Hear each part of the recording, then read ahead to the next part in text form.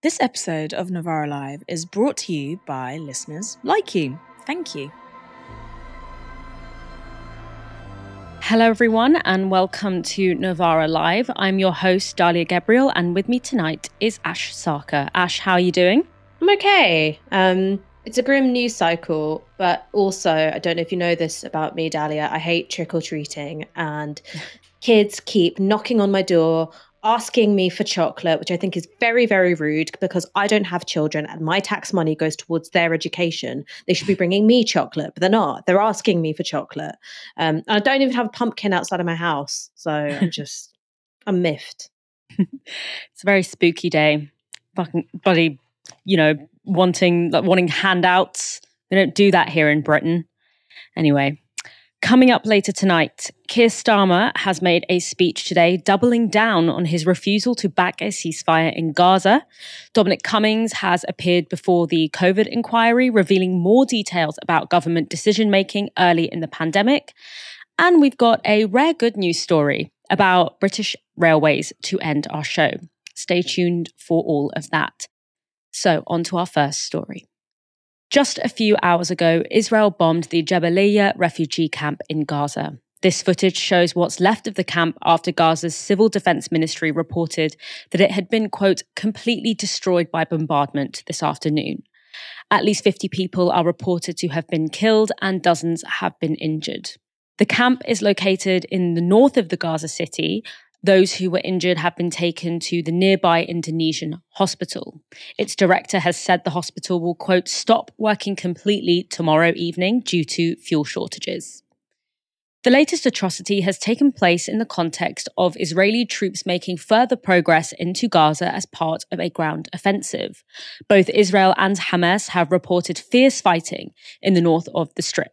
This footage from the IDF purports to show Israeli forces deep within the Gaza Strip. It says that troops hit Hamas positions and anti-tank missile squads, killing, quote, dozens of Hamas fighters. Tanks have also reportedly been closing in on Gaza City. This map from the New York Times shows where Israeli troops have so far crossed the border into Gaza from the east. Israel appears to be trying to close off two main roads running from northern Gaza to the south, one along the coast, the other through the center of Gaza City. Meanwhile, from the north, tanks are pressing further into the territory. It looks like an attempt to sever northern Gaza from the south. Perhaps only temporarily, but also perhaps not temporarily, because left-wing Israeli magazine Plus 972 has published an English translation of a policy paper distributed to the Israeli government by the country's intelligence ministry.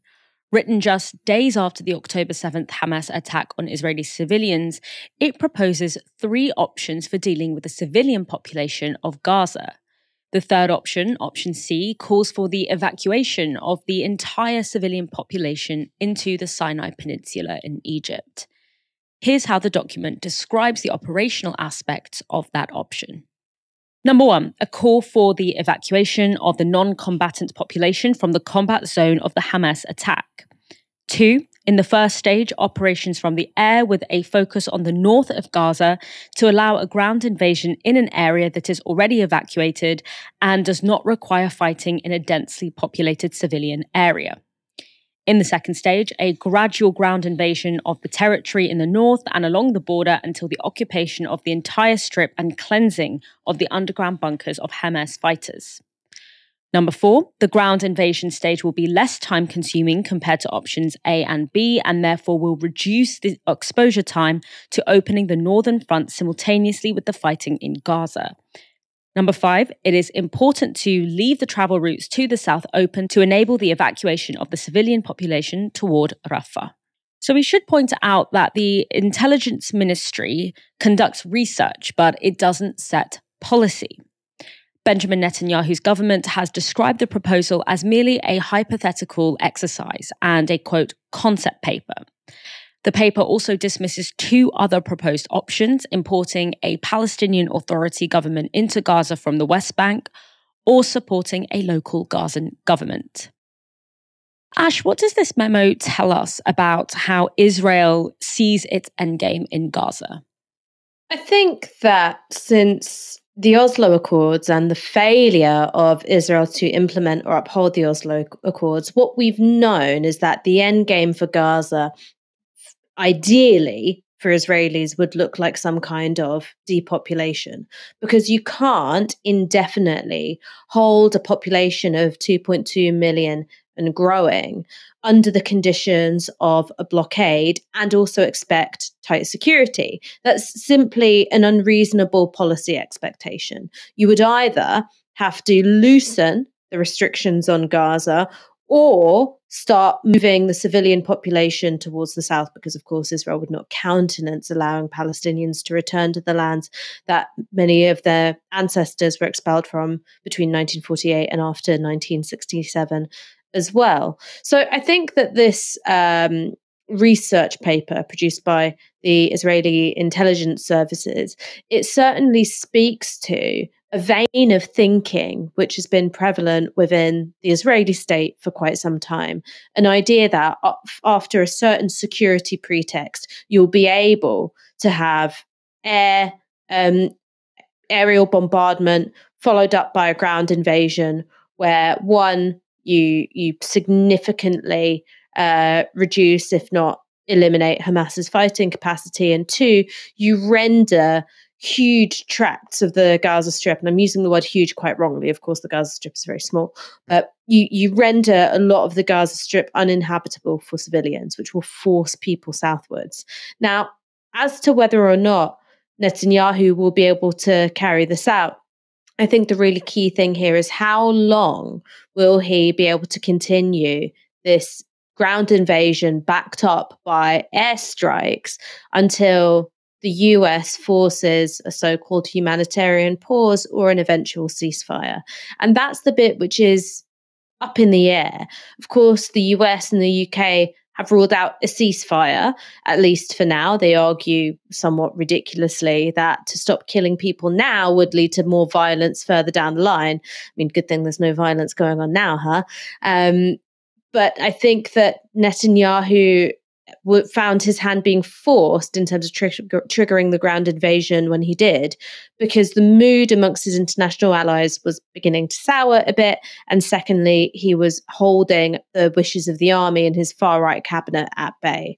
So I think that in terms of what the mainstream in Israeli politics is at the moment, the mainstream in Israeli politics is not upholding the two-state solution. That is a complete fantasy. The mainstream in Israeli politics is various forms of depopulation and annexation. Now, as to whether they'll be able to successfully relocate, i.e. ethnically cleanse, forcibly transfer enough civilians from the north of Gaza southwards, that also depends on how negotiations with Egypt end up going. There is an extension of border infrastructure being built into Egypt at the moment. There hasn't been a negotiation agreed to allow vast numbers of Palestinian civilians to settle there, but I think that would be something like the ideal in Israel's mind. Yeah, I think that's a very good summary of the situation, and is of course why the call has been for a ceasefire and not for the opening up of humanitarian corridors into Egypt, into Sinai, because it bears very eerie resemblance to what happened during the Nakba, which was this idea of, temporarily you need to leave so that we can just kind of wrap this war up and then you'll be allowed to come back. And obviously, for decades, the Palestinians who were displaced during that process have never been able to return. And that's why, amongst Arab populations, I'm not talking about the leadership here, but amongst Arab populations, there is resistance to that, because you don't want to be seen as being complicit in a second Nakba. So that's very important context. So the situation in Gaza is rapidly deteriorating. Over 8,500 Palestinians have now been killed, more than 3,400 of them children, according to UNICEF, and 800,000 people have now been displaced within the territory. It's a disaster, and it may be spreading. That's because the situation is also becoming dire in the occupied West Bank. Settler violence against Palestinians has risen rapidly in the territory since the 7th of October. According to the New York Times, at least 115 Palestinians have been killed by settlers or the IDF in the region since the war began. The UN says that among the dead are 33 children. Additionally, more than 2,000 Palestinians in the West Bank have been injured and 1,000 have been forcibly displaced from their homes. In the days following the 7th of October attacks, Israel's defense minister, Itamar Ben-Gvir, announced that his department would be handing out 10,000 rifles, specifying that at least some were intended to arm West Bank settlers. 700,000 settlers are now living illegally in the West Bank, and a segment from Channel 4 News gave an insight into what that means for Palestinians living there. They spoke with a Palestinian family whose home has been under threat. For so long, this conflict has been about land, this parched land, and who has the right to call it home. The occupied West Bank should be the core of an independent Palestinian state, but it's become a troubled archipelago of warring communities, Palestinian villages and towns side by side with illegal Israeli settlements. These signs are everywhere, but the greater menace is posed by the Israeli settlers and the army that protects only them. Case in point, we came across these soldiers this morning dealing with a small demonstration. One of the shots that rang out killed a Palestinian youth. What's going on? What they're demonstrating against and what we've come to see is the alarming rise in evictions since October the 7th. In the village of Susia, the playground is inhabited only by ghosts. The Palestinian villagers are afraid to stay out in the open in case the settlers take potshots. So this is your olive oil? Yeah, olive oil. Also, this is our za'atar. The za'atar, I love the za'atar. Za'atar. Nasser invites me into his kitchen. His wife Sarah has baked fresh bread. The hospitality here is impeccable. And the threats from the Israeli settlers, who live less than a kilometer away, are unmistakable.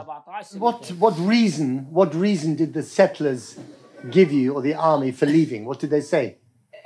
Nothing. Just coming and say 24 hours living or we kill you. Are you going to leave?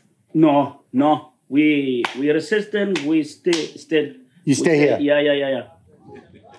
One of the reasons they're not leaving is that they've already had to do so once before, when his father was thrown out of the village where he was born. But the reason... Outside, Nasser shows me another trick the settlers get up to. Yeah. You see? Oh, yes. So the settlers cut the electricity lines into the village. Yeah, in the village, Shabal Bottom, yeah. As you can see, the main access from the road to the village has been blocked by these boulders, which have been moved here by the settlers in the middle of the night, just as they blocked the local well for the village and they cut the electricity wires. They do everything they can to render life in these villages unlivable. Pure intimidation, illegal under international law, but happening. A rare insight into what happens in Palestine even in areas that are under so-called peacetime. So good on Channel 4 for broadcasting that. So in that segment, Channel 4 also spoke to a second Palestinian in the West Bank. 10 minutes drive away, the village of Zanuta. A hive of DIY activity. But here they're not building, they're dismantling. Packing up to leave for good. In Zanuta, the threat has worked. نروح على منطقة عند مجازف عند وين الرماديين بالضبط هناك. We're going to another area. It's nearby a checkpoint and Ramadin area. Yeah. It's also area C. But do they have a house there? عندكم دار غاد؟ ولا حاجة. Nothing. في استرابي في السهل. Only like a Field. field. So how will they live? كيف راح تعيش هناك؟ بعدين الله شو نصوّر. God's help us. And how long have they been here in this place? قديش لكم ساكنين هنا؟ اجتهدنا. I'm sorry. He said it in the beginning, generations. He don't know. The main reason why the houses here are so flimsy is that the Palestinian villagers never get the permission from the Israeli authorities to build anything more solid, more permanent. And on this door, we find a bitter irony. So it says here, humanitarian support to Palestinians at risk of forcible transfer in the West Bank. And at least a dozen sponsors, including the UK. And guess what? That's exactly what's happening. Forcible transfer of people. Like an insult to those packing up their homes and dismantling their dwellings, straddling the hill next door, the most solid building for miles, the headquarters of the Israeli settler authority in this part of the West Bank. Do you have any rights here? We don't have any rights because it's the ones that are responsible for our life, the judge that we are asking them, for example, a permission to build a school, a permission to build a home, are the settlers that are aiming to take us away from here. As he helps to roll up the family carpets in the house that used to be his, in the village that he grew up calling home, Nassim may be too young to understand, but he will never forget.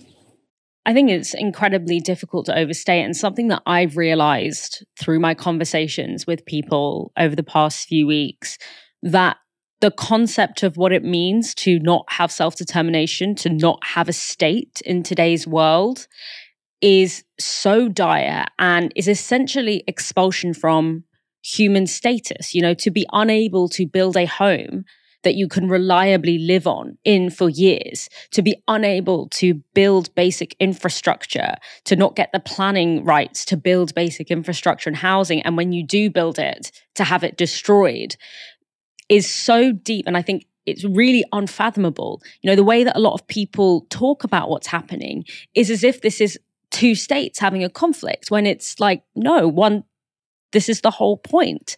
And to be stateless is to render such a deep sense of unfreedom that I think it is literally unimaginable, not computable by the vast majority of us living in the West. What are the implications of this, this escalation of what was already a very difficult situation with this, the arming of settlers in the West Bank? What are the implications of that for the Palestinians trying to make a life there? I mean, I just want to pick up on the point you made, Dalia, about statelessness. So when you look at the maps of Palestinian territories, you've got vast amounts of Israel in one color, and you've got the sort of, increasingly gobbled up bits of the West Bank in another. And I think because of the way in which it's discussed in the media, it's easy to think about those little nuggets of Palestinian state existing, roughly like any other state. You've got, a leader, you've got, Mahmoud Abbas, you've got the Palestinian Authority.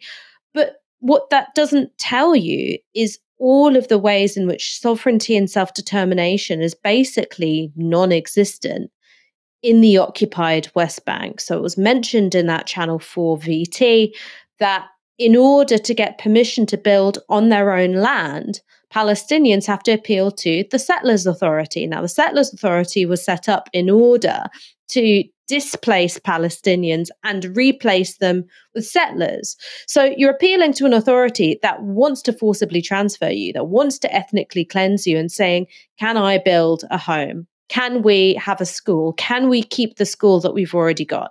And you're appealing to an institution which is designed to get rid of you. And so that's why these protest movements, which erupt around certain villages, for instance, the one which was just basically designated a firing squad by the Israeli armed forces, what you don't know is that leading up to that is an entirely arbitrary process where every system of law, every system of decision making that you appeal to has been set up in order to get rid of you. Another way in which Palestinians are denied the most basic access to law, to justice, and to sovereignty. If a settler kills, enacts violence against, damages the property of a Palestinian, it's not the Palestinian Authority who arrests them, indicts them, brings them to justice. Oh no, the Palestinian police are expressly prohibited from arresting, charging, bringing to trial any Israeli citizen, even if they're an illegal settler. So it's entirely in the hands of the Israeli state to decide whether or not one of their citizens has committed a crime against what they deem to be a non-citizen, i.e. a Palestinian. Now, of course, they're not really a non-citizen. If you're a Palestinian in the occupied West Bank, you are subject to Israeli law in all sorts of ways, except you don't get the protection of the law. And so what that means is that according to a UN report from over a decade ago now, so it's probably gotten worse, 90% of settlers who commit acts of violence against Palestinians in the occupied West Bank never receive an indictment. So some of that really disturbing footage that we've seen recently of settlers shooting unarmed Palestinians under the watchful gaze of the IDF, the vast majority of them do so with full impunity. They will not be arrested. They will not be charged. They will not be indicted. It is a state set up only to protect one kind of citizen and to leave the other class of citizen wholly unprotected. And this is the sinister dishonesty at the heart of, it's not really a two-state solution because Israel doesn't even recognize the Palestinian state, but the get-out clause that Israel has, because it only recognizes Israeli sovereignty between the river and the sea. That's me quoting from Likud's charter there. And yet, when it comes to the protection of Palestinian citizens, well, they're the business of the Palestinian Authority. It's nothing to do with us, except Israeli citizens aren't held to any of the international standards that anyone else would be if they'd committed a crime under another authority's jurisdiction. If I went to France and I shot and I killed someone, they wouldn't go, oh, well, actually, sorry, it's only the UK government that can arrest her and try her. No, I would be arrested and tried in France for a crime committed against one of their citizens because that's where I did the crime.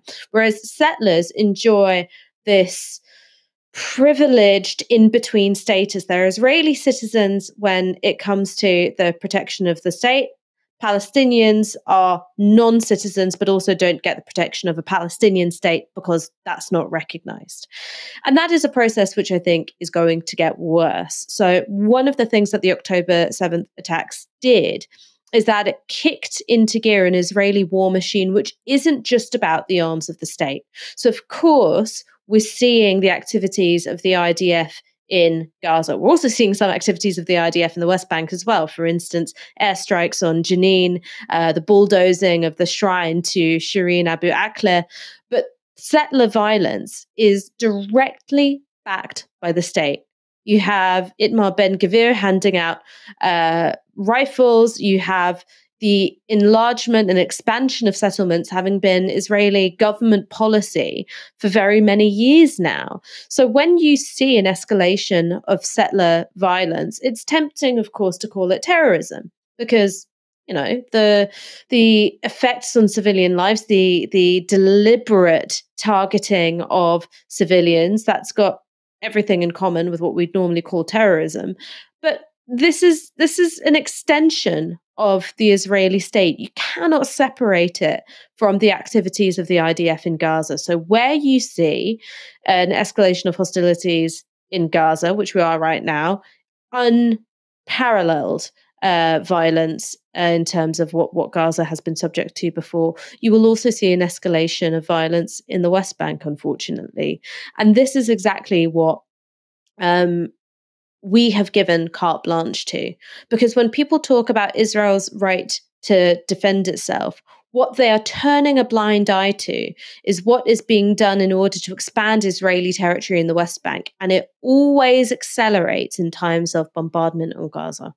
Yeah, and I think it's just so important. Obviously, all eyes are on the region now because of this unprecedented escalation, as you pointed out there, Ash. But this context, this kind of under this, creating this kind of deep understanding of what life is like, even during so-called normal times, is so crucially important and is religiously avoided by the mainstream press. And that's kind of why we have such a poor literacy in this country of what the actual context is, which we have to have because, we need to have that literacy because our government is so intertwined with that violence, with that ongoing kind of normal time violence. And yet, despite people not knowing that context, they still can see what's happening now is wrong. And that's why so many people are taking to the streets. So, on the one hand, there's that lack of political understanding, but there's still a human understanding that kind of cuts through. Aside from the terrible loss of life and devastation to an already traumatized Palestinian population, the siege and bombardment of Gaza threatens to destabilize much of the Middle East. Israel has already been exchanging fire with Hezbollah across its border with Lebanon, leading to the evacuation of civilians on both sides. According to Amnesty International, some of that fire may have broken international law. It says it has evidence showing that Israel has used white phosphorus in its cross-border hostilities in southern Lebanon. Amnesty says that one such attack was indiscriminate, hitting a town in Lebanon where 9 civilians were injured and civilian infrastructure destroyed. They're calling for it to be investigated as a war crime.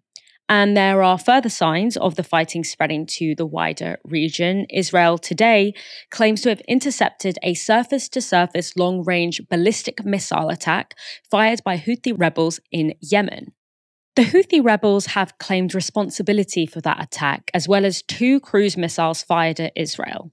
It's the 3rd missile attack from Yemen since the war began. The Houthis see themselves as part of the, quote, axis of resistance, which includes Hezbollah in Lebanon, as well as groups in Iraq and Syria. In a televised statement, a spokesperson for the Houthi military said attacks would continue until, quote, Israeli aggression stops.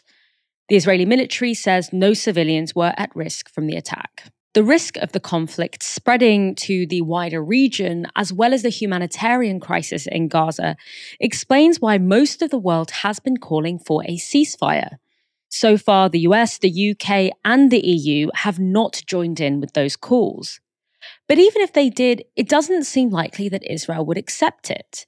In a speech last night, Benjamin Netanyahu made his country's position clear. He said this: I want to make clear Israel's position regarding a ceasefire. Just as the United States would not agree to a ceasefire after the bombing of Pearl Harbor or after the terrorist attacks of 9/11, Israel will not agree to a cessation of hostilities with Hamas after the horrific attacks of 7th of October. Calls for a ceasefire are calls for Israel to surrender to Hamas, to surrender to terrorists, to surrender to barbarism. That will not happen. Ladies and gentlemen, the Bible says that there is a time for peace and a time for war. This is a time for war, a war for our common future. Ash, what do you make of that statement? I don't think it comes as any particular surprise. Benjamin Netanyahu will not call for a ceasefire, even with immense international pressure, while he's got the US and to a lesser extent the UK backing him. One, it's that he's been looking for this pretext for an awful long time. As we've said, the idea of depopulating Gaza has been around for, quite a while. Israel only recognizes its sovereignty between the River Jordan and the Mediterranean Sea, and the, previous status of Gaza as this, open air prison governed by Hamas, while it was useful for inhibiting the project of a viable Palestinian state, it was not one which was going to be viable from a security perspective for Israel for, an indefinite period of time. And then the second thing is to do with the domestic pressures on Benjamin Netanyahu. One of the things which doesn't get reported very much in British media, but is very much being reported in Israeli media, is the feeling amongst families and loved ones of the hostages that they've just been abandoned. So much of this operation on Gaza has been justified in the name of we need to get back the hostages. Now, the negotiations that have been taking place in Qatar have had offers from Hamas in terms of releasing hostages. I'm not going to sit here and say, and every one of those offers was made in good faith, and if you only met the demands, then they would, of course, release all of them.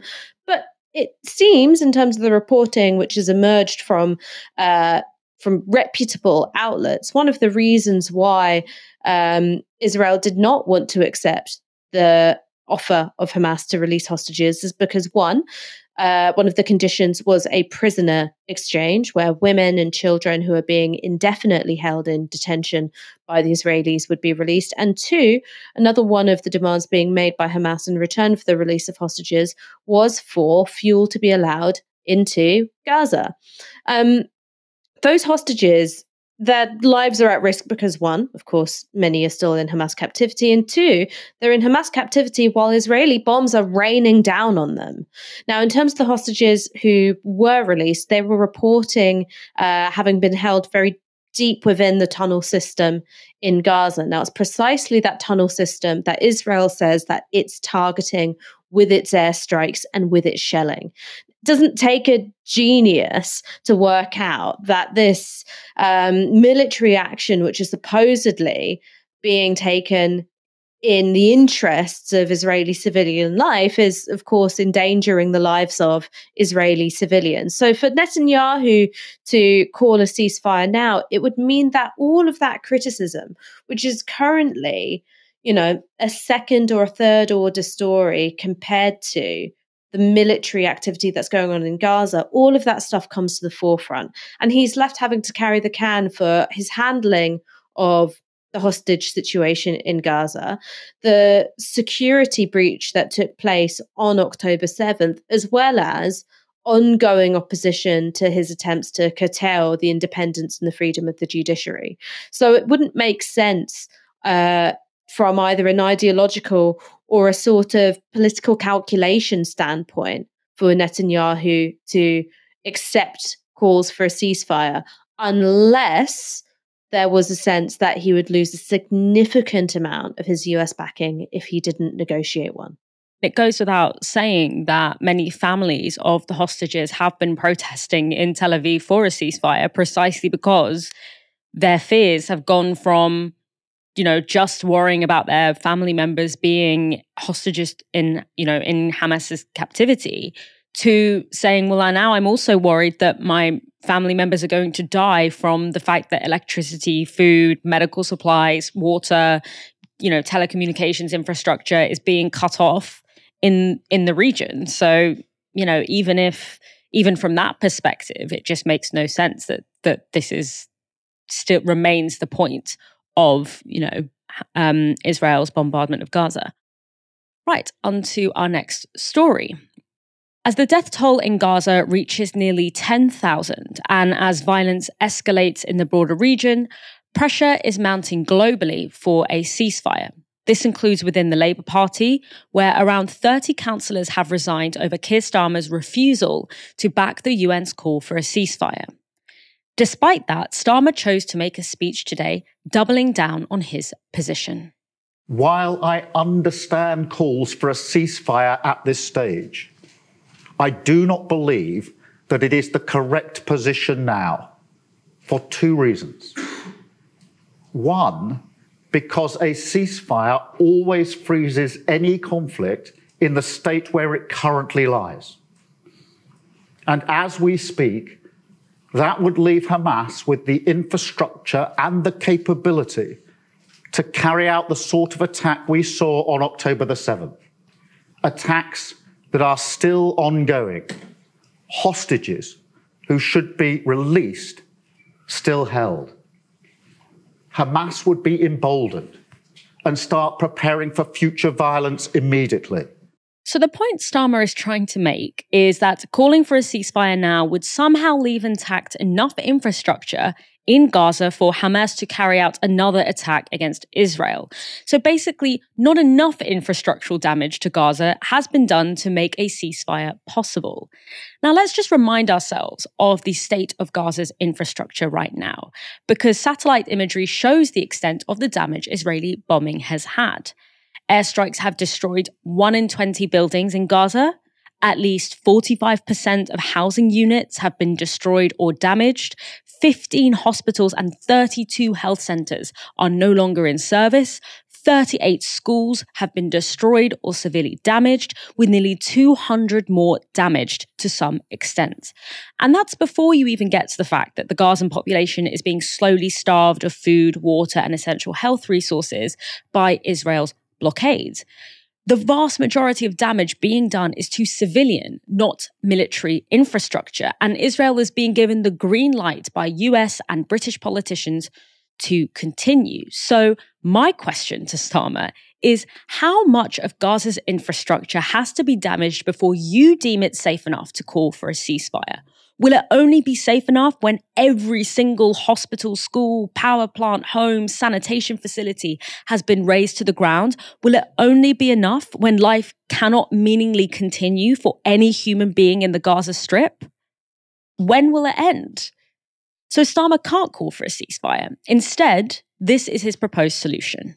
Our current calls for pauses in the fighting for clear and specific humanitarian purposes, and which must start immediately, is right in practice as well as principle. In fact, it is, at this moment, the only credible approach that has any chance of achieving what we all want to see in Gaza: the urgent alleviation of Palestinian suffering, aid distributed quickly, space to get hostages out. Calling for a humanitarian pause is basically how politicians are paying lip service to caring about Palestinian lives, while still holding the position that Israel has the right to continue its attack on Gaza with impunity. Because let's not forget, Starmer may have made general statements that international law must be upheld, but he's refusing to condemn actual violations of international law that are happening now. On the contrary, he's previously said that Israel should have the right to cut off water and food supplies to 2 million Gazans, which is a clear war crime. And he may have rode back on that now, saying he basically didn't understand the question that was being asked of him. But this speech shows that his fundamental position hasn't changed, that Israel should be allowed to do whatever it wants without serious and immediate accountability or intervention. And in that case, calling for a humanitarian pause is meaningless. It's basically just saying, let's take a little break between war crimes. And that is a cop-out from a man who is likely going to be our next prime minister. So let's go back to more of the speech, because Keir Starmer also addressed the Israeli occupation of Palestine. And as you would expect, he reiterated the official position of the British government. The Palestinian people need to know there is a genuine will and determination from Israel, from Arab states, from the West, to finally address their plight in deeds as well as words. Because the Palestinian claim to statehood is not in the gift of a neighbour. It is inalienable right of the Palestinian people, and the clear logic of any call for a two-state solution. So my Labour Party will fight for that cause. We will work with international partners towards the recognition of a Palestinian state as part of a negotiated, just and lasting peace. So Keir Starmer there stating that Labour will advocate for a two-state solution and arguing that Palestinian statehood is an inalienable right. Now, just imagine a Palestinian hearing Keir Starmer saying that Israel, the West, and Arab states have a genuine will and determination to realise that inalienable right. So serious diplomatic efforts for a two-state solution have been going on for decades. And every time an agreement has been made on the borders and principles of Palestinian statehood, that agreement has been violated by Israel without any consequence. And if anything, indiscriminate support has only strengthened. So the top-down building of settlements into Palestinian territory, the blockades and controls on the West Bank and Gaza have made a two-state solution practically non-viable. And it's international leaders like Starmer that have allowed it to get to this point. So why should Palestinians believe in or trust in that genuine will and determination, especially from someone who is still refusing to hold Israel to international legal standards? So on the question of those legal standards, Keir Starmer did probably offer his strongest condemnation yet. The right to self-defence is fundamental, but it's not a blank cheque. The supply of basic utilities like water, medicines, electricity, and yes, fuel to civilians in Gaza cannot be blocked by Israel. Every life matters. So every step must be taken to protect civilians from bombardment. Palestinians should not be forced to leave their homes en masse. But where they have no choice but to flee within Gaza, we need crystal clear guarantees that they will be able to return quickly. You cannot overstate the importance of this last point. In conflicts like this, the most painful blows are those that land on the bruises of history. And for Palestinians, the threat of displacement sends a shiver down the spine. It must be disavowed urgently, clearly, and by all. Now, again, there you have some verbal recognition of something Palestinians and the UN, by the way, have been saying for weeks now.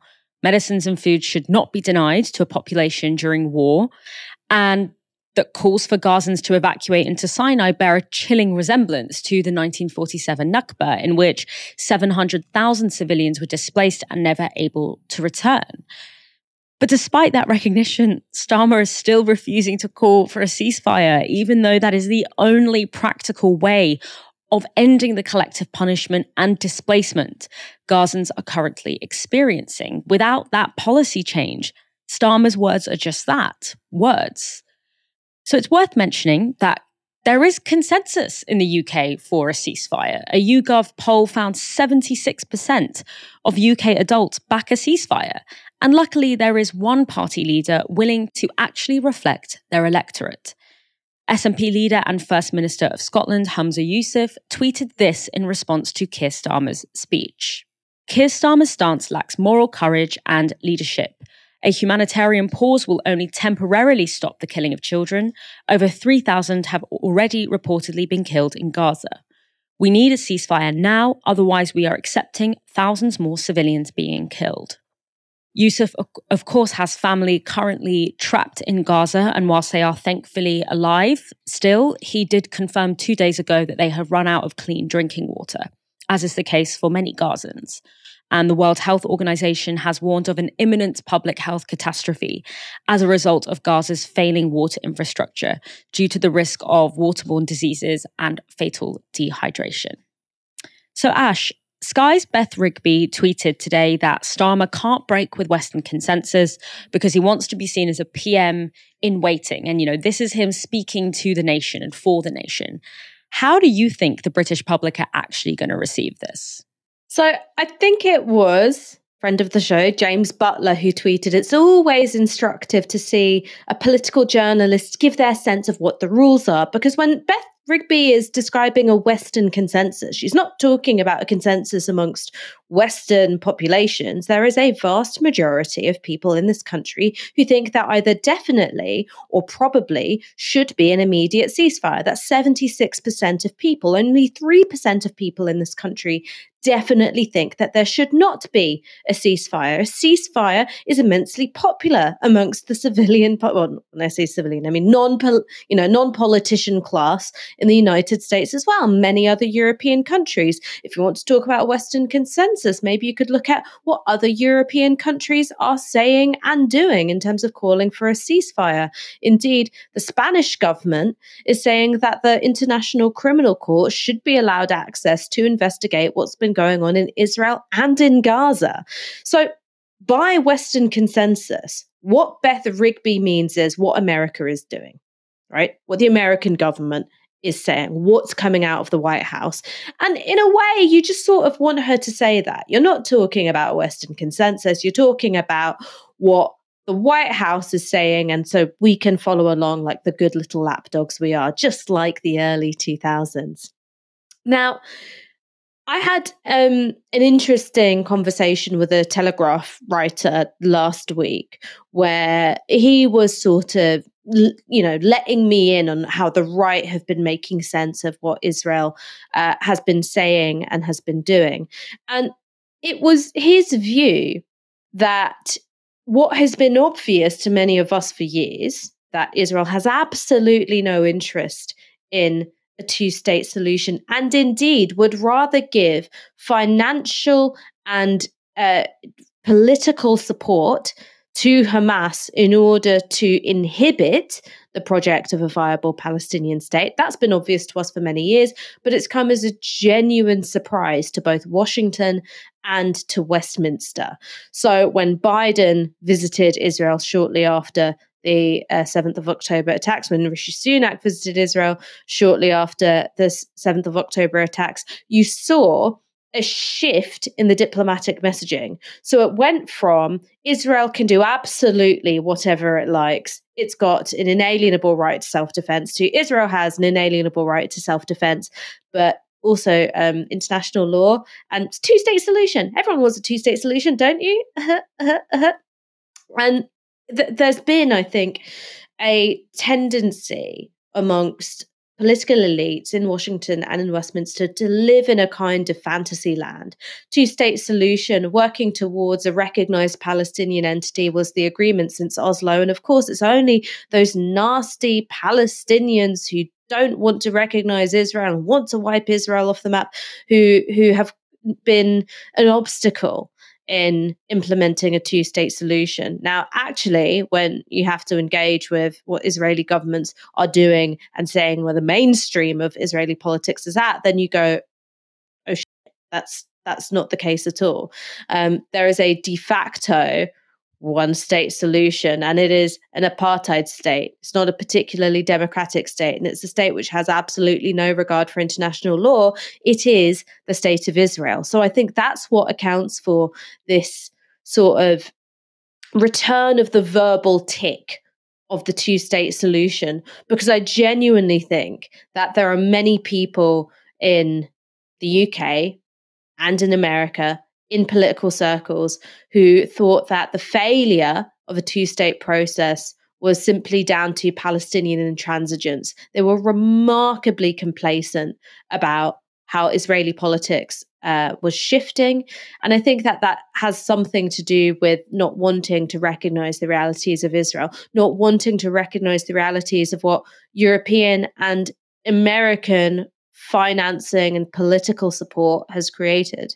Yeah, and I mean, this is where, I mean, it feels so basic to say it, but where like the fundamental racism and the function that racism plays in this, because it is just this fixed idea of Arabs as the bad guys. They're just the bad guys. It's civilization versus barbarians, and that is there's a kind of repertoire, a reservoir of representation that has historically existed to support that. And so it's very easy to kind of fall into that as the basic assumptions. You would just expect that, the people who, like journalists and politicians who are directly responsible for narrating and actually making policy in this context would be able to kind of have a little bit more actual historical facts as opposed to just racist instinct. But the ability to pursue that narrative, despite it going against so much of the concrete history, is rooted in this idea of, they're in a difficult neighborhood. They're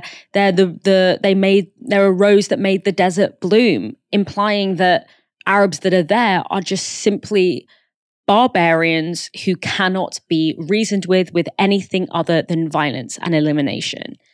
And it's quite shocking to me that that's only become a realization for people now. I definitely have felt in the past few weeks that I'm kind of living in a parallel reality to many others, which has been very alienating. Anyway, we have more on this story in a moment, but first you may have noticed that we are currently running a fundraiser at the moment. Your choice to fund independent media is the reason we can bring you this show, so thank you. And we're looking for 5,000 more supporters. So if you want to support our journalism, then you can sign up from just £1 per month. The link to do so is novaramedia.com/support. And that link is in the description below. Now, back to Starmer. The press may be willing to excuse Keir Starmer's lack of moral leadership, but regular people are not. After his Chatham House speech, Starmer was met with protesters representing the Palestinian youth movement, Jewish peace groups, and Labour members. A spokesperson for the coalition told Novara Media this. As Starmer announced he is rejecting the UN and international humanitarian organisation calls for a ceasefire, we gathered to protest outside Chatham House. When he came out, we confronted him about his defence of Israeli war crimes and complicity in genocide in Gaza. Our message to Keir Starmer, David Lammy, and other UK political leaders is simple. Wherever you go, we will follow, asking how many more Palestinians you will allow to be killed before you finally support peace. Free Palestine. And here's footage captured from the moment that Starmer left the building. Shame! Shame! Ceasefire now! Ceasefire now! Ceasefire now! Ceasefire now! Ceasefire now! Ceasefire now! Ceasefire now! Ceasefire now!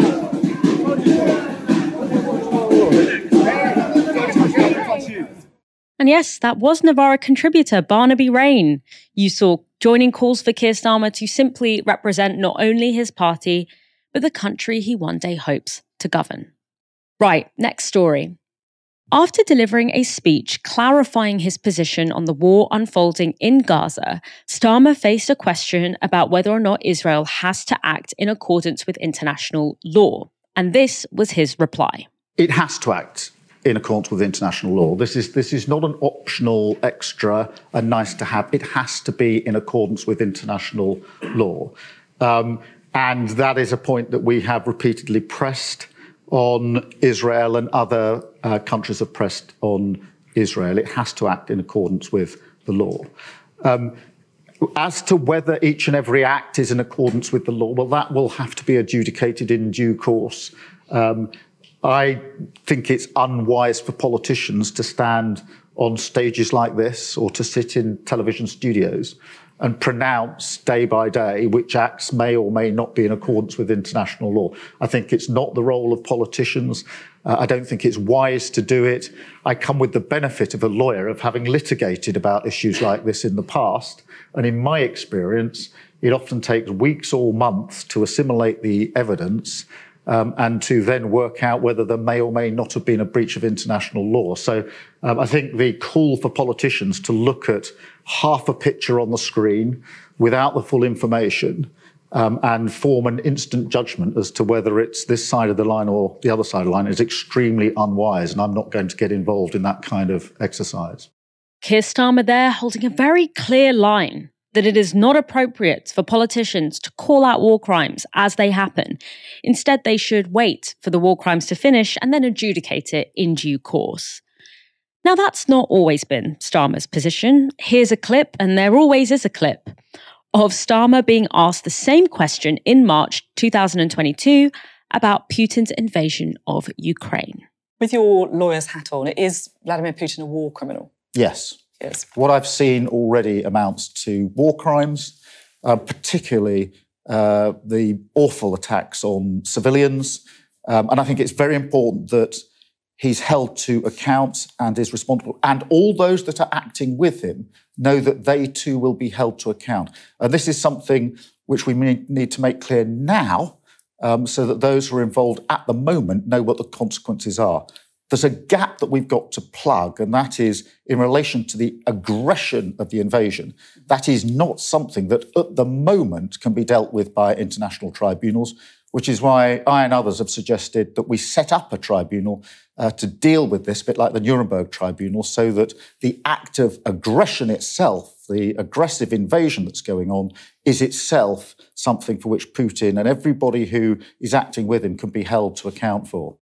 There's not much more to add to that, is there? And for what it's worth, I agree with what he said in the Putin case. It's absolutely imperative, when there is clearly a good case to be made that war crimes are taking place, for the international community to mobilize to stop them. You don't wait until it's over, until the destruction has been wrought irreversibly, to do something about it. And when the General Secretary of the UN comes out and says that Israel has clearly violated international humanitarian law, when we know that food, water, aid is being blocked from entering Gaza, that constitutes pretty clear grounds for intervention.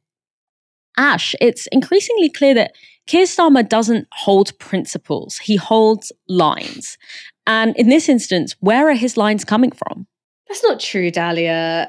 Keir Starmer holds principles. He holds many, many, many principles, which means that if you don't like these principles, he always has others. So I think you're being very unfair on our dear leader there. In terms of where's this particular line coming from, what explains it? I mean, first, you do have to talk about racism. I don't think that you would have this kind of hedging around the question of war crimes were Palestinians white. The fact that Palestinians are subject to anti-Arab racism, to Islamophobic racism, because of the particular way in which Israel interacts with European guilt over the Holocaust, I think that means that Palestinian lives are vastly devalued, right? It's like, okay, like 20 Palestinians, that equals one regular person. Maybe that's the going rate. And I don't think that you end up with that kind of devaluing of life without racism playing a part.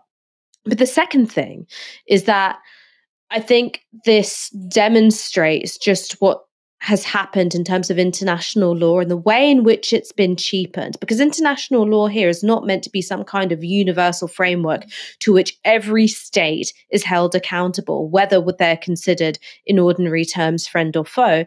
International law here is subject to the real politique of geopolitical interest. So international law, of course, it must apply to Russia. Of course, Russia must be held to the very highest standards. Let's get started on a Nuremberg tribunal now. Why? Well, there are very good reasons to hold Russia accountable for war crimes, but also it is geopolitically, strategically in the West's interest to weaken Russia. Why not hold Israel accountable to international law? Why not get a tribunal going now, gathering the evidence now, making a call on war crimes now to stop there from being further attacks on civilians while this war is being waged? Well, no, we wouldn't want to do that. That would be kind of like mean to Israel and, what kind of boys like that? Israel, it's like mini America, right slap bang in that difficult neighborhood of the Middle East where we've pissed off so many people. So just from a, very basic geopolitical point of view, neither the US nor its favorite cockapoo, the UK, would consider it in their interests to hold Israel to the same system of international law that we want to hold other states to, the states that strategically, for whatever reason, we want to weaken. Now, that is a very bad way to have international law being implemented or indeed understood. That is exactly what contributes to the breakdown of international law. And we've seen that over the last few weeks. One of the consequences of this sort of carte blanche being offered to Israel, in which international law gets a bit of lip service, but everybody knows that no one is serious about upholding it or making sure that anyone would be accountable for some of these war crimes which have been carried out in Gaza, and of course, as Amnesty have called out, it possibly in Lebanon as well. No one's actually serious about that. So you've got countries in the global south which have been, quite tentatively won round on the question of, reducing trade with Russia, contributing, in some small way to the Ukrainian war effort, turning around and going, hey, wait a minute, you told us this was about upholding international law. Now, you've just given this state carte blanche to drop tower blocks on children, and you're not going to do anything about it. Meanwhile, I've got to see my country's food and energy costs go up, not on your life. So it's a form of strategy which ultimately I think is self-defeating for the West. But, we didn't let that stop us during the war on terror. So why break the habit of a lifetime? On to our next story. Some of the most ardent opposition to Israel's assault on Gaza has come from Jewish people living in the West. In the US, we've seen groups like Jewish Voice for Peace and If Not Now staging sit-ins in major train stations, marching on the homes and offices of senators, and holding massive rallies at the Capitol. Following in their footsteps are Nahmud, an activist group of British left-wing Jews who oppose Israeli apartheid. This morning, they protested the Foreign Office over the UK's response to Israel's war on Gaza. Here's Emily Stevenson, one of the activists from Nahmud, who demonstrated today. We believe that it is our duty as British Jewish people who are opposed to Israeli occupation and apartheid to call upon the Foreign Office to demand an immediate ceasefire and the end to the bombing campaign on Gaza. There were about 150 of us there this morning, including the former Shadow Chancellor, John McDonnell. So we were singing things like ceasefire now, justice for all. And we were also chanting in Hebrew things like end the occupation, the people call for a ceasefire. And I think as well, most importantly, we were very much echoing the chants that you might have heard on the weekend, saying things like Rishi Sunak, shame on you, Keir Starmer, shame on you. I'm not satisfied with the government's response. And I think Naamod more broadly is also not satisfied with the government's response, because the collective punishment of Palestinians in Gaza is a war crime. And there is absolutely no justification for a war crime. The only humane thing for the UK government to do in this present moment is to call for a ceasefire. Every single day that goes past without a ceasefire, that's potentially hundreds of people who have died that wouldn't be dead if a ceasefire had been called. It just feels like a complete moral failure from the government. I think it's incredibly cowardly from Labour, if I'm honest. And I know that there are Labour MPs, some of whom were at the protest today, who absolutely do not agree with Keir Starmer's line that we need to, hold a ceasefire because, according to him, Hamas will take it as an opportunity to break international law and commit war crimes in southern Israel again. And to that I say, there really is no excuse for bombing civilians in Gaza. I fail to see how a political party that is supposedly left-wing and supposedly, in favor of the rights and freedoms of people can justify what is pretty blatantly a huge violation of international law. So I'm very disappointed. I personally completely fail to see any scenario in which the bombing of civilian targets is self-defense. And if someone asked me that about any international conflict over the last however many years, I would say the exact same thing. There is no excuse for the bombing of civilian targets. There is no excuse for the flattening of civilian infrastructure. There's no excuse for the indiscriminate punishment and killing of Gazan civilians. It's not self-defense. There's no way it can even be construed as self-defense. Obviously, all states have a right to defend themselves, but that self-defense, as I think UN officials have stated, has to be proportionate. And this is in no way even vaguely proportionate. So in the short term, Naamod's demands are a complete ceasefire, an end to the siege on Gaza, and the total unconditional release of hostages. And we take the line that is being currently put forward by the family of hostages, which is that there should be a complete prisoner exchange on both sides. We want to see a future in which everyone who lives in the region that is today called Israel-Palestine, so that is from the Jordan River to the Mediterranean Sea, can live peacefully, safely, and with complete equal rights under the law. That was Emily Stevenson from Naamod, and there's a little bit of breaking news. There's been some more action that's taken place whilst we've been on air. Sisters Uncut have conducted a sit-in at Liverpool Street Station tonight. They said hundreds of commuters joined them in calling for an end to the siege on Gaza, a ceasefire and an end to the occupation. So, on to our final story.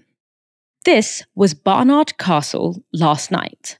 Projected onto the historic County Durham landmark was the figure 231,332.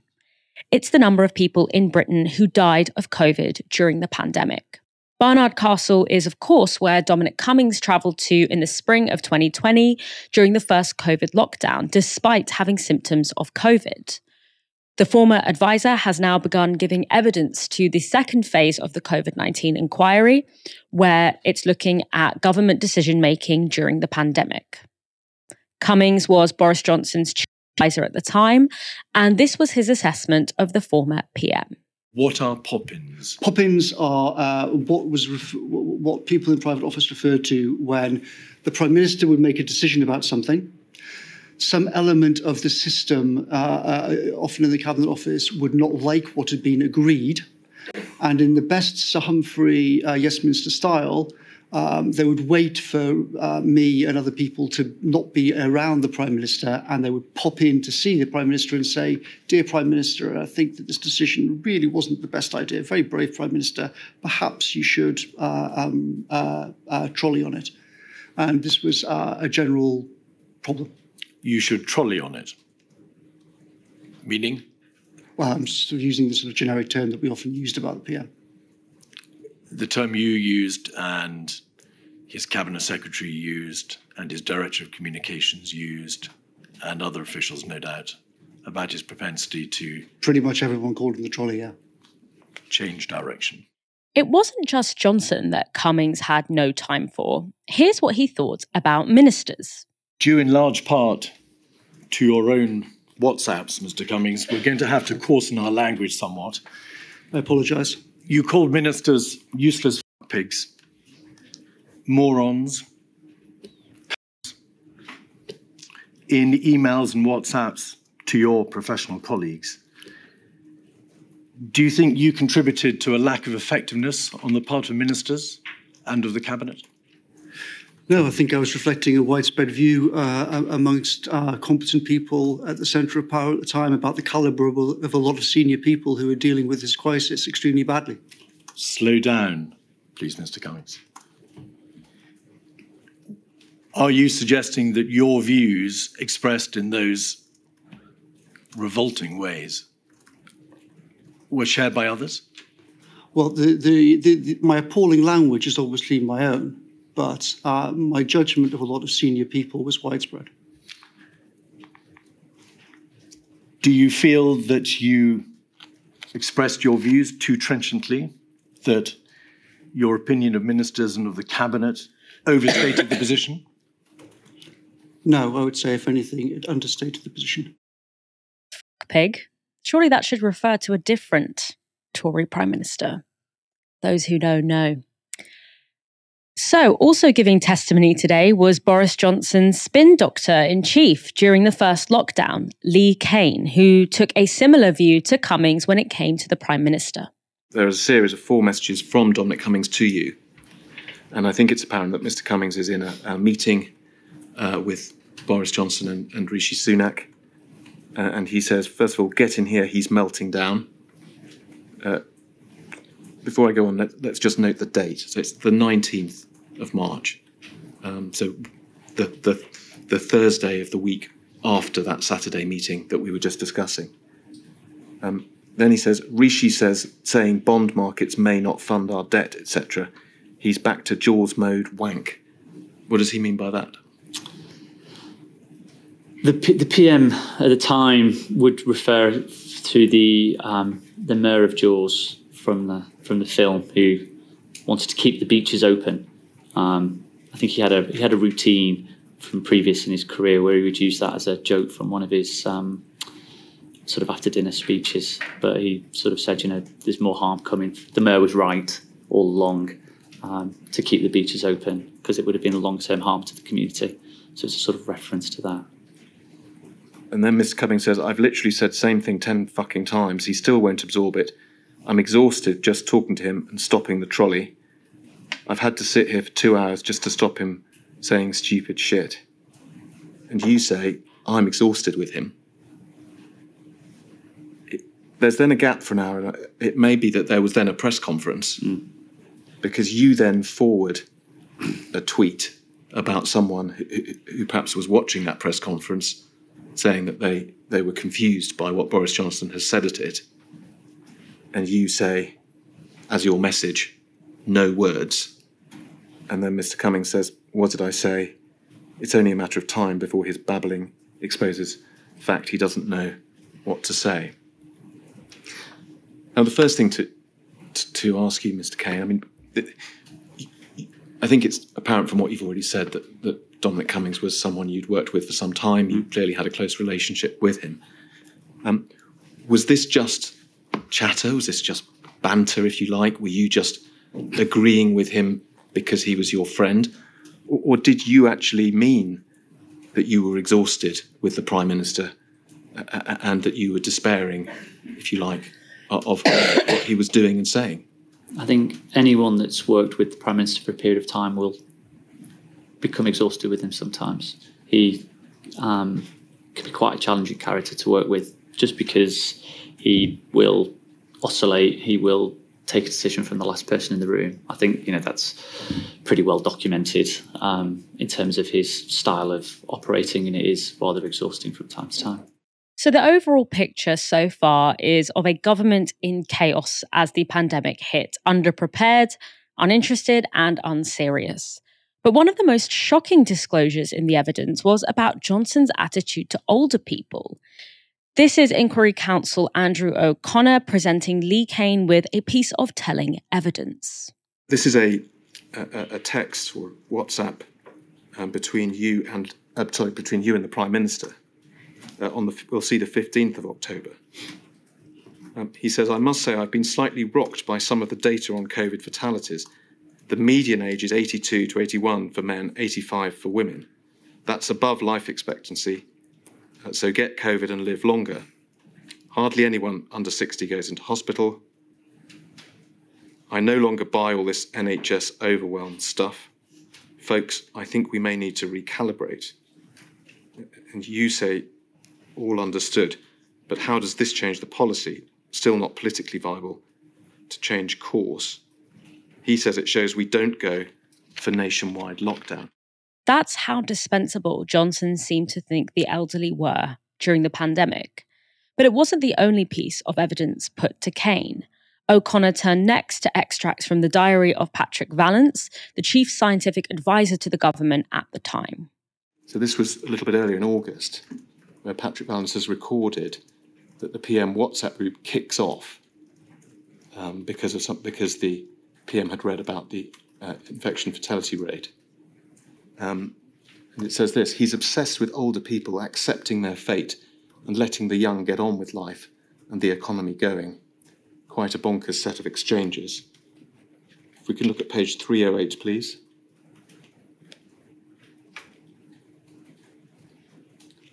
On a similar theme, picking it up a couple of lines down, PM says, "His party thinks the whole thing is pathetic and COVID is just nature's way of dealing with old people, and I'm not entirely sure I disagree with them. A lot of moderate people think it's a bit too much." And lastly, please, page 312. By this time we're in December. We see the chief whip says, "I think we should let the old people get it and protect others." PM says, "A lot of my backbenchers think that, and I must say, I agree with them." Now, the theme in those notes is similar, is it not, to that WhatsApp we looked at between you and the Prime Minister? It's not saying that the economy is the main argument. It's related, but it's different. It's saying, look, it's only old people who get this disease. Why don't we just let them get it so the young people can live their lives? Is that something which you think influenced the Prime Minister during this period? I think you could see from the evidence he was I think he was concerned about the damage on society as a whole, and he was trying to view it through that lens. I think some of the language is obviously not what I would have used, but for me the core argument was always the same, which was your choice is that we lock down and control the virus, and we do so as quick as possible to minimise cost to health and cost to the economy at the same time. The only reason you can start having any of these conversations is if you have no intention of bringing in further suppression measures, which for me was always morally and politically, a non-starter. It was never something any responsible government or any responsible Prime Minister could or would undertake. Ash, what were you more offended by there? Johnson's clear disregard for the elderly or Cummings calling ministers fuckpigs? I really enjoyed the use of the term pig. I thought it demonstrated some quite creative use of swearing. A pig is inherently undignified. It's sort of just there, porkily waiting to be fucked. Great insult, 10 out of 10. Probably had Armando Iannucci racing to fire up the Google Doc. As for the insight, that these messages give us into Boris Johnson. I mean, look, if we didn't have one of the worst death rates in the Western world because of our handling of COVID, I don't think any of us would look at that sort of real-time insight into the ways in which the Prime Minister was making sense of the virus and said that it indicated very much. It's meaningful because of how demonstrably awful our handling of the pandemic was before the vaccines were rolled out. And I think that this attitude, where we're not talking about how to balance different costs, the costs of locking down versus not locking down, the different groups of people who are impacted by different courses of action. What we're seeing, particularly with that comment about nature's way of dealing with old people, is that it wasn't a judgment based on harm and who that harm was being done to. It was a judgment based on the inherent worthiness of other people's lives. And I think that that's something which you see throughout Boris Johnson's career and also his personal conduct. I think this is who he is as a man. He's someone who has an astonishing lack of empathy for those around him. I think that he's someone who absolutely despises weakness in other people and indulges it within himself. And I think that that's a product of his upbringing. I interviewed the author of Sad Little Men, who went to British boarding schools around the same time as the likes of Boris Johnson, David Cameron, and George Osborne. And he talked about the way in which those institutions instilled many of the pupils there with this attitude of blaseness towards the thoughts, the feelings, and the worthiness of other people, particularly if those people weren't from the same class background. So when you're dealing with COVID, where of course COVID disproportionately harmed people who were already vulnerable in some way. So they were clinically vulnerable in some way. They were vulnerable because of their age. They were vulnerable because their class position or their occupations put them in contact with lots of other people who may be carrying the virus. That would mean that if you're going to be good at handling that kind of crisis, you would begin from a position of empathy. You wouldn't start from a position of disdain towards those who were vulnerable in the first place. And I think that that's exactly what Boris Johnson was built for in the institutions that produced him. Yeah, it always struck me. I remember when Johnson himself got COVID and got it really, really badly, had to be hospitalized. People were making these, people that kind of knew him said Johnson really believes in this idea of like mind over matter and like is very uncomfortable with being unwell or being seen to be incapacitated in any way because he believes that, you know, his mental strength is, he's mentally strong enough to overcome any kind of physical ailment. And I'm just like, this is such a delusional way of existing in the world. Like, it's so alien to me. And I guess it's because I didn't go to one of those schools where they teach you to spend your time hierarchizing human life and deciding who you're willing to get rid of in order to, you know, make your path to power clearer.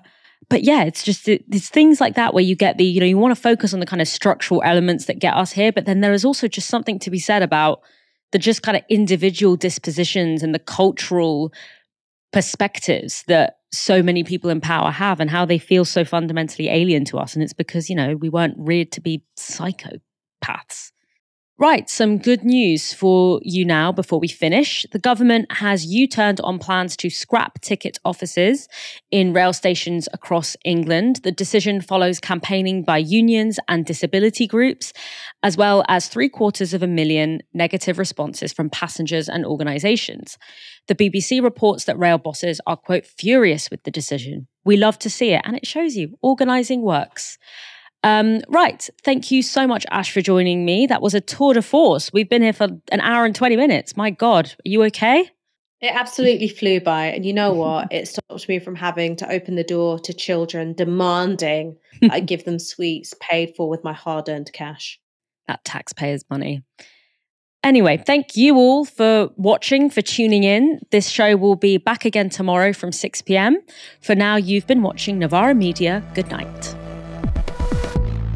This broadcast is brought to you by Novara Media. Go to novaramedia.com/support.